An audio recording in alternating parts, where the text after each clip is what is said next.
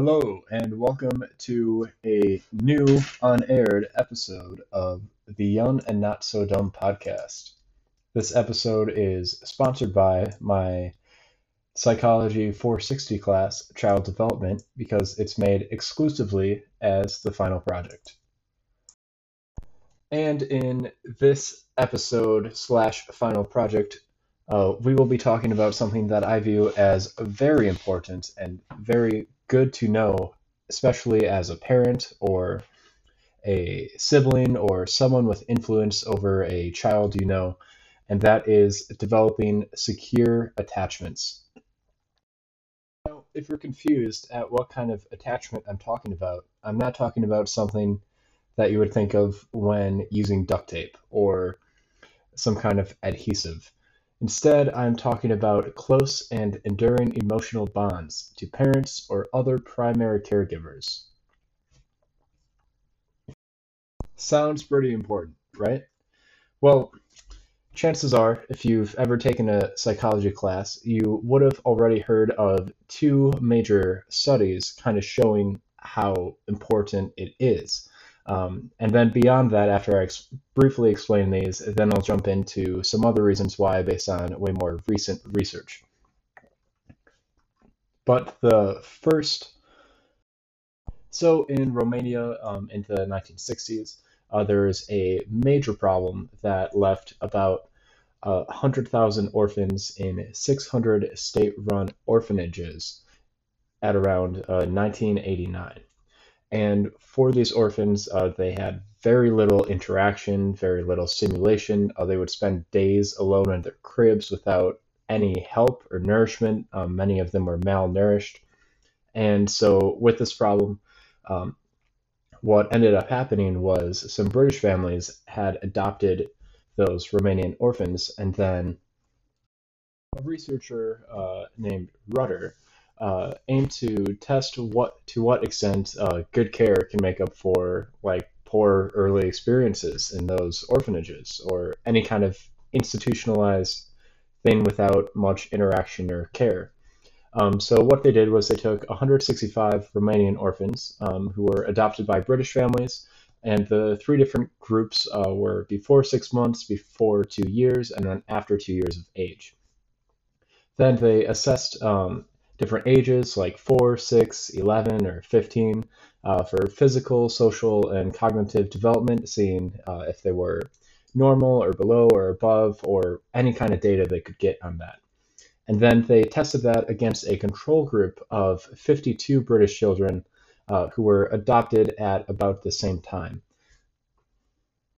And unfortunately, what they found is when they tested IQ, once those children got to about age 11, was that if they were adopted before 6 months, their IQ was about average, like 102.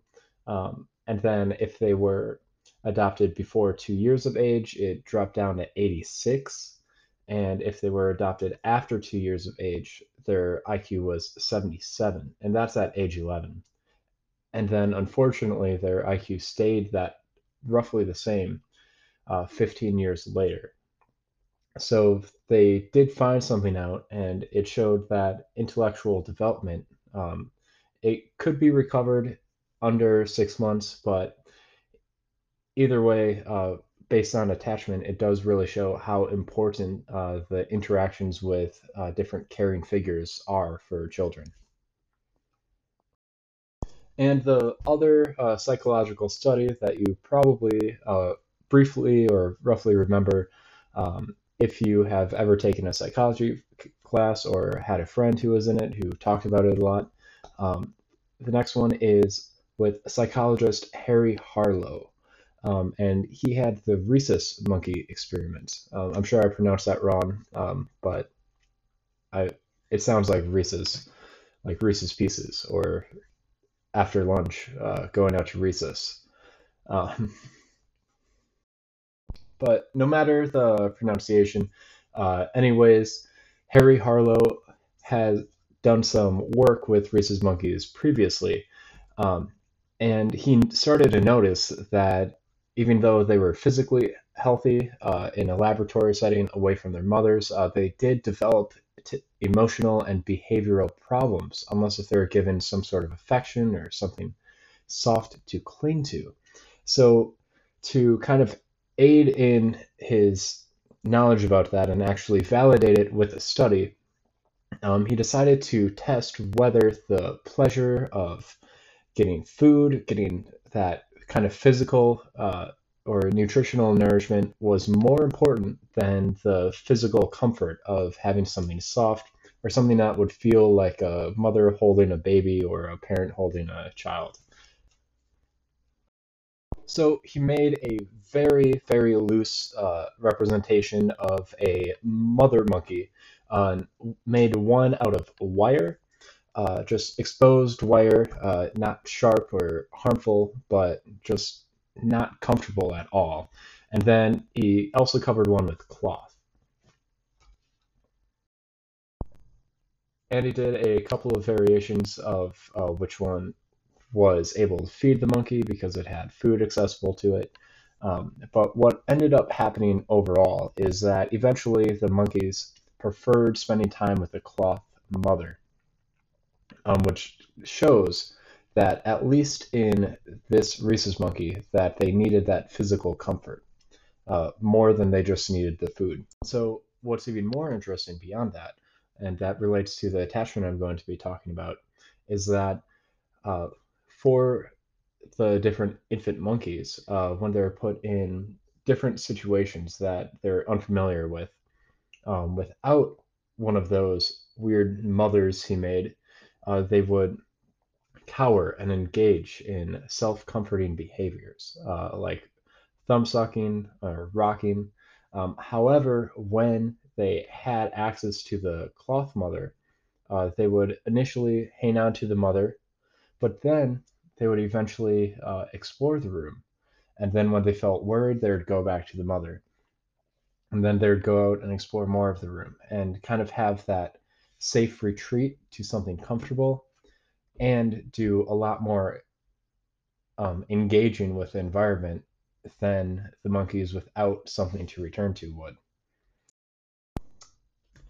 And both of those studies were talked about in my textbook for my class, Psychology 460, and that is titled How Children Develop. It's the sixth edition, and that's by Siegler, Safran, Gershoff, and Eisenberg, which sounds like Heisenberg from Breaking Bad, but unfortunately, he didn't write it. Otherwise, this would be a very different book. Meth and kids don't mix, but that is for another topic. All right, so we covered those two experiments, and not very humane, obviously, with the orphanages. It wasn't purposely set up that they did that to all those kids, but I think it's good that they tested it after. And then with the monkey, long-term disturbance, or that's not a word, but long-term just being very, very disturbed, also not good. So what they did to discover different types of attachments in human children is there's a study called the Ainsworth Strange Situation. And it was a pretty similar thing to the monkey study, but with like humans and caregivers, and then just strangers too. And so, like, that has multiple steps to it. So, for the sake of time, I think it would make sense to just kind of skip over it. If you do want to look into it, I would just Google it, and there's a pretty interesting video, so it explains how we came across these. So, four different types of attachment.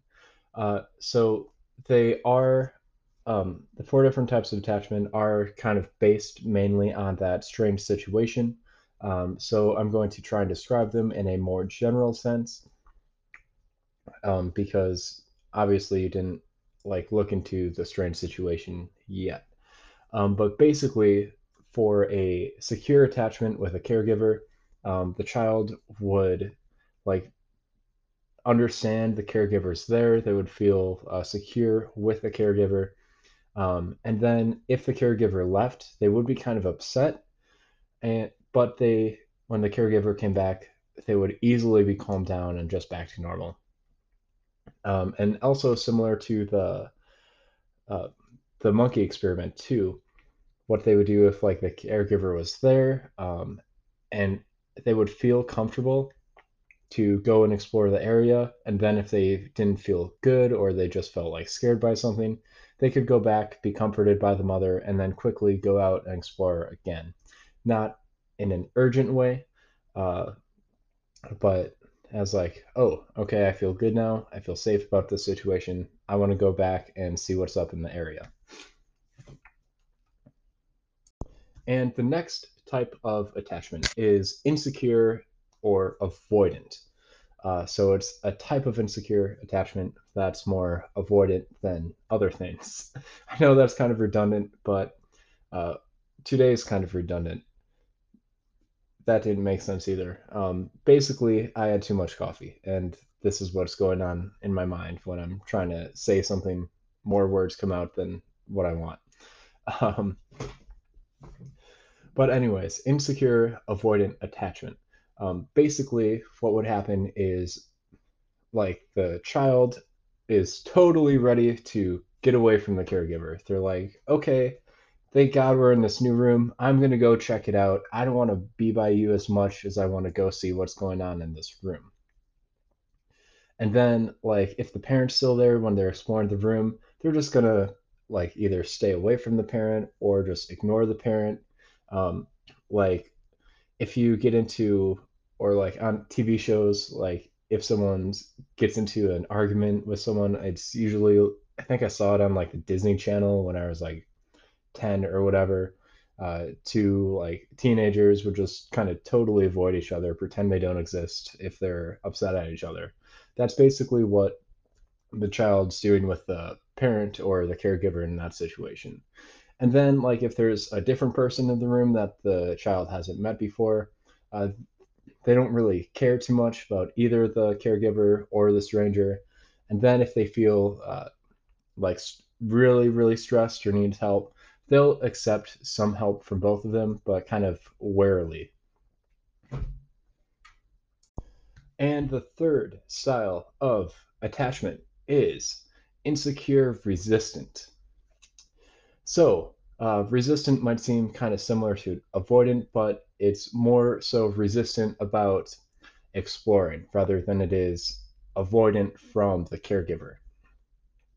So, in this kind of attachment, what would happen is like going into a new situation with like the caregiver and uh, the child isn't ready to go explore the room. They're just kind of worried about the room and they want to stay close to the caregiver. And then if they see a different person in the room that they don't recognize, they're going to try and stay away from them. They don't really trust them.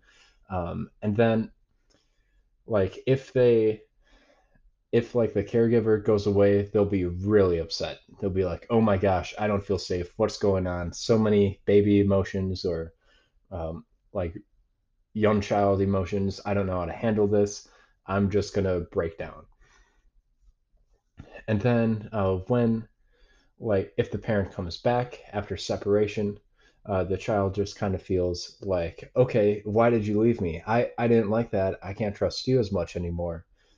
Obviously, if we don't know if that's what they're thinking, but that's kind of what I imagine based on how they act, where they just kind of reject the parent trying to soothe them. They just don't feel good overall, and unlike the secure attachment, they don't get soothed easily by the caregiver. And the fourth style of attachment is something that shouldn't sound very epic or exciting or whatever kind of slight tone of voice that I'm using right now. It's actually kind of sad.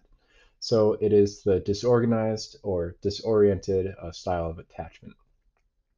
So basically, this is where, like, if a caregiver and a child went in a room and the child was like in the room just kind of exploring or doing whatever, playing with blocks or something, then the the child like kind of felt upset.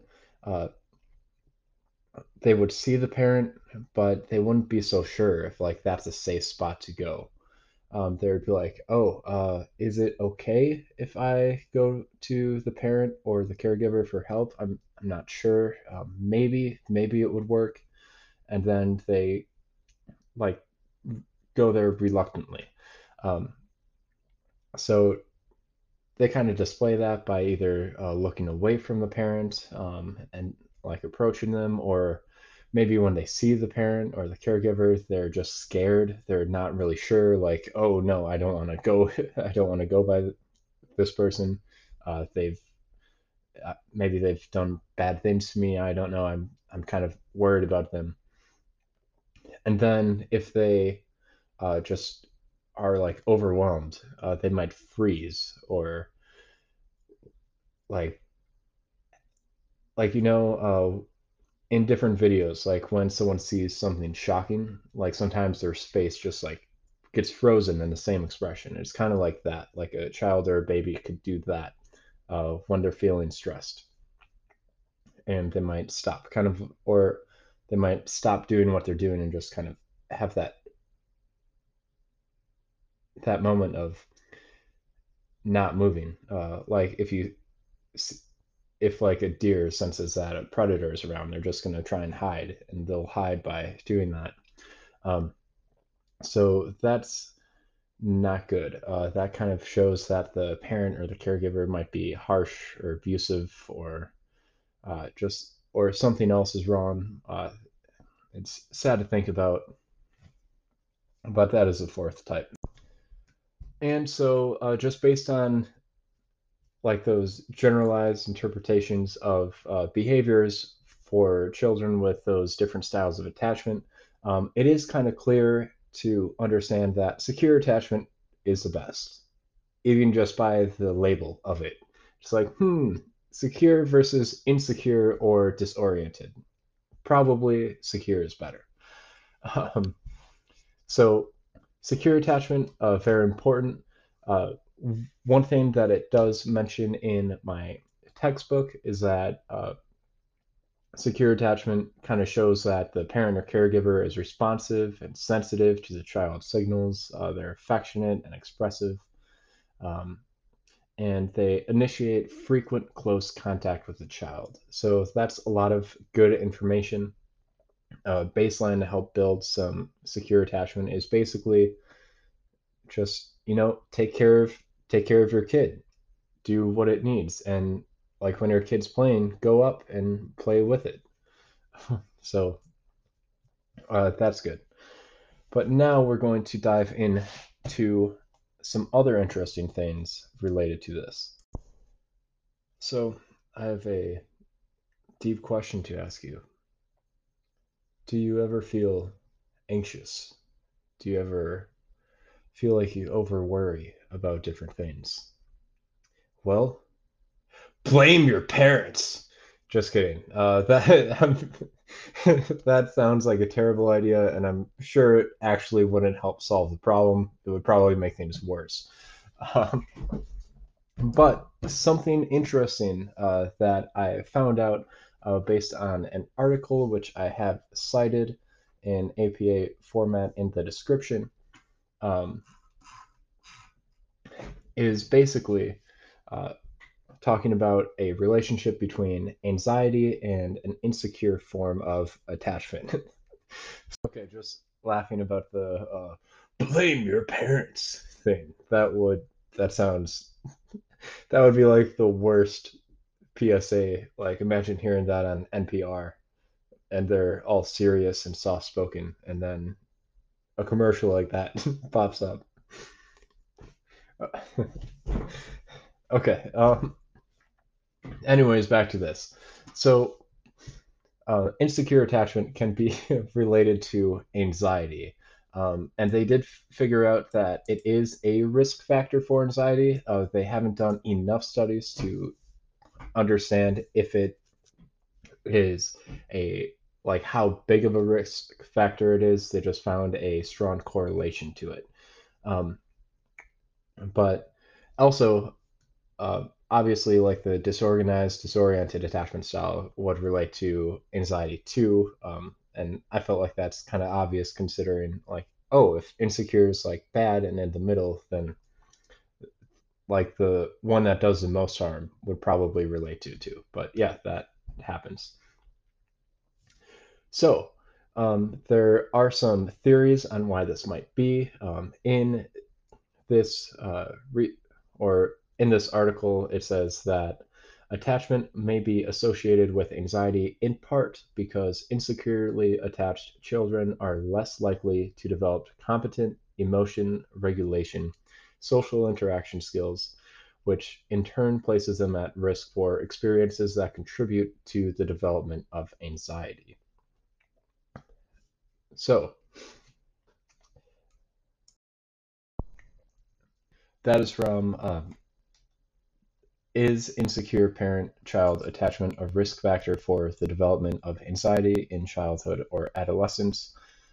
And that is by Kearns and Frumariu. I don't know how to pronounce that, but if you see something that looks like that in the citation, that is exactly it. So, besides insecure and disoriented attachment styles being strongly correlated with anxiety, um, there's another problem with them. So, like if you know a child or you have a child who kind of displays anything but a secure attachment style to you or the parent, try and like help with that as soon as you can, because some sombering news in this article is says that if children reach adolescence without achieving stable parental attachment, the professional task, meaning like for a counselor, a social worker, a doctor, a therapist, something like that, becomes one of damage limitation, which is basically aiming to give like as safe as a possible transition to independence and stop like or do whatever they can to help them and the next or like their children not develop those insecure or disoriented attachment styles either by things that we'll talk about in a little bit. However, to lighten that up a bit, the good news is it can be helped. Like sometimes it might take a long time to kind of help someone get out of whatever style of attachment that they grew up with. Um, but it is possible and it happens for a lot of people. Um, so that's some good news to think about. And that information was taken from uh, the article titled Childhood Attachment, which is by Rees in 2007, and that is in the citation as well. Wow. Like, yeah, so just reading this, like, I knew it was kind of sad, but like talking about it, wow, this sucks. Um, yeah, so moving on to another negative thing about children having anything but a secure attachment style with their primary caregivers is that um, unfortunately a lot of these attachment styles continue into adulthood. Uh, However, like being an adult, having more experience with different social situations and things like that, um, the people who are on like a deep end of either like a avoidant or an insecure avoidant attachment or an insecure resistant attachment, which resistant you can kind of associate with uh, like just more anxiety in general because they're worried about going and exploring things. They just want that secure base of like the mother, the primary caregiver, and then avoidant with like, oh, I'm just gonna try and avoid people. In general, I don't trust them as much. But with those same kind of patterns, they continue into adulthood. It comes from stress and a bunch of things that I talked about earlier. But from a normative perspective, the three types of negative events that typically activate like your style of attachment are one, like just general negative external events, like a dangerous or threatening situation, like someone's going to try and fight you, you're getting chased by a rabid dog, you're uh, you might get in a car crash, just basically anything dangerous or threatening. Like, how do you cope with that in terms of your attachment style? The second one is negative relational events. Like, if you're having a relationship conflict, whether with your friends, your family, or like a significant other, uh, if they separated, like, let's say you just went through a breakup, or you just like had an argument where you took a break from each other for a while, um, or abandonment, like that's pretty severe. But like if you get disowned by your family or something. Um, and the third thing is just general stressors, like cognitive or emotional stress. Like if you're ruminating about negative events, something bad or something happened that reminded you of something bad that happened like years ago and you keep thinking about it, uh, or even if you're just anxious about like a test or anxious about getting a job interview and you just keep having like the same thoughts over and over again. Um, like that's going to elicit similar responses to the attachment style that you've had with your primary caregivers. So, for highly secure individuals, when they go through those difficult things that I just listed off, um, they typically recognize that they're upset and that they'll need assistance from one of those attachment figures, which in adulthood, that's most likely a partner or a significant other or some kind of close friend, or maybe your parents, um, like depending on how severe the stressor is. But also, given their positive working models, they should be motivated to manage their distress by just drawing closer to those people physically and emotionally and increase like the intimacy with them. So this is a good use of problem focused coping strategy, which allows them to resolve most of their problems pretty constructively with that secure base and be able to get comforted and then think through them and figure it out rather than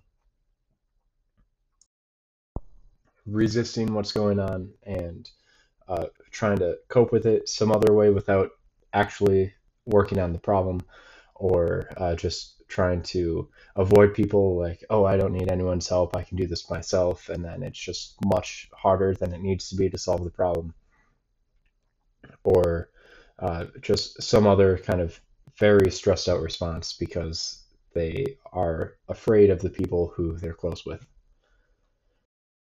And all that information was derived from uh, the article Adult Attachment, Stress, and Romantic Relationships. And that is by Simpson and Stephen and Rolls. You can obviously find that in the description. Now we move on to the actionable steps. What can you do to help either your child or your sibling or someone young who you want to develop secure attachments? So, the first one, And then all of this is taken from a different article, which is titled Evidence-Based Parenting Interventions to Promote Secure Attachments, which are findings from a systematic review and a meta-analysis. And that you can find on the citations. It's the fourth one by Wright and Eddington in 2016. So this first one has been studied on babies under 12 months and has actually been proved to be pretty useful compared to the control group. And that is infant carrying. So basically, what you can do for this is just use a soft baby carrier daily by increasing the amount of physical contact between the baby and the mother. So this just gives more of that comfort, like in that rhesus monkey study, pretty much every day. So the baby starts to understand that, oh, the mother is a secure base that I am comfortable with and that I can go to if needed once I can actually move and go out and do things. So this was found to be extremely helpful since in the control group that they had, meaning they didn't have this intervention where the mothers carried around the babies for a bit every day in a soft carrier, um, only about 38% of those babies were secure or had that secure attachment in the Ainsworth Strange Situation procedure at 13 months of age. However, when they did the carrying, that number jumped up to 83% of the babies. That is insane. So definitely this is a good idea. And then beyond 12 months of age, the other things that you can do that are talked about in this article are basically trying to improve the sensitivity of the mother or parents to understanding like when the child has emotional or different kinds of needs. And one of the main groups that was targeted in studying this like were families with depressed mothers, because when someone's depressed, it's a lot harder to fully understand like the expressions of other people, and sadly, it still is like that between a mother and a child. So what they did for that was they did some toddler parent psychotherapy where they did between like 30 to 75 sessions, and that did help. So that was good. So that is an option if you're struggling with that and you're seeing some kind of insecure attachment with the child. Therapy is going to help both of you, and that should be good. And then, yeah, so basically, with this, it also talks about a different circumstance that isn't likely for most people, but the general gist of both of them is just try and make sure that you can understand when your child has some emotional needs or like something's off with them and you want to help out. Don't be overbearing, but if you notice like some distress, just make sure you're available to be there if they get stressed out. And a big reason why I kept pausing over the last few times of talking about what you can do is because I don't feel like I'm in a good position to talk about this since I haven't been a parent. I have a lot of siblings. I I just I just got a new baby sister recently, only a few days ago, so that's kind of crazy.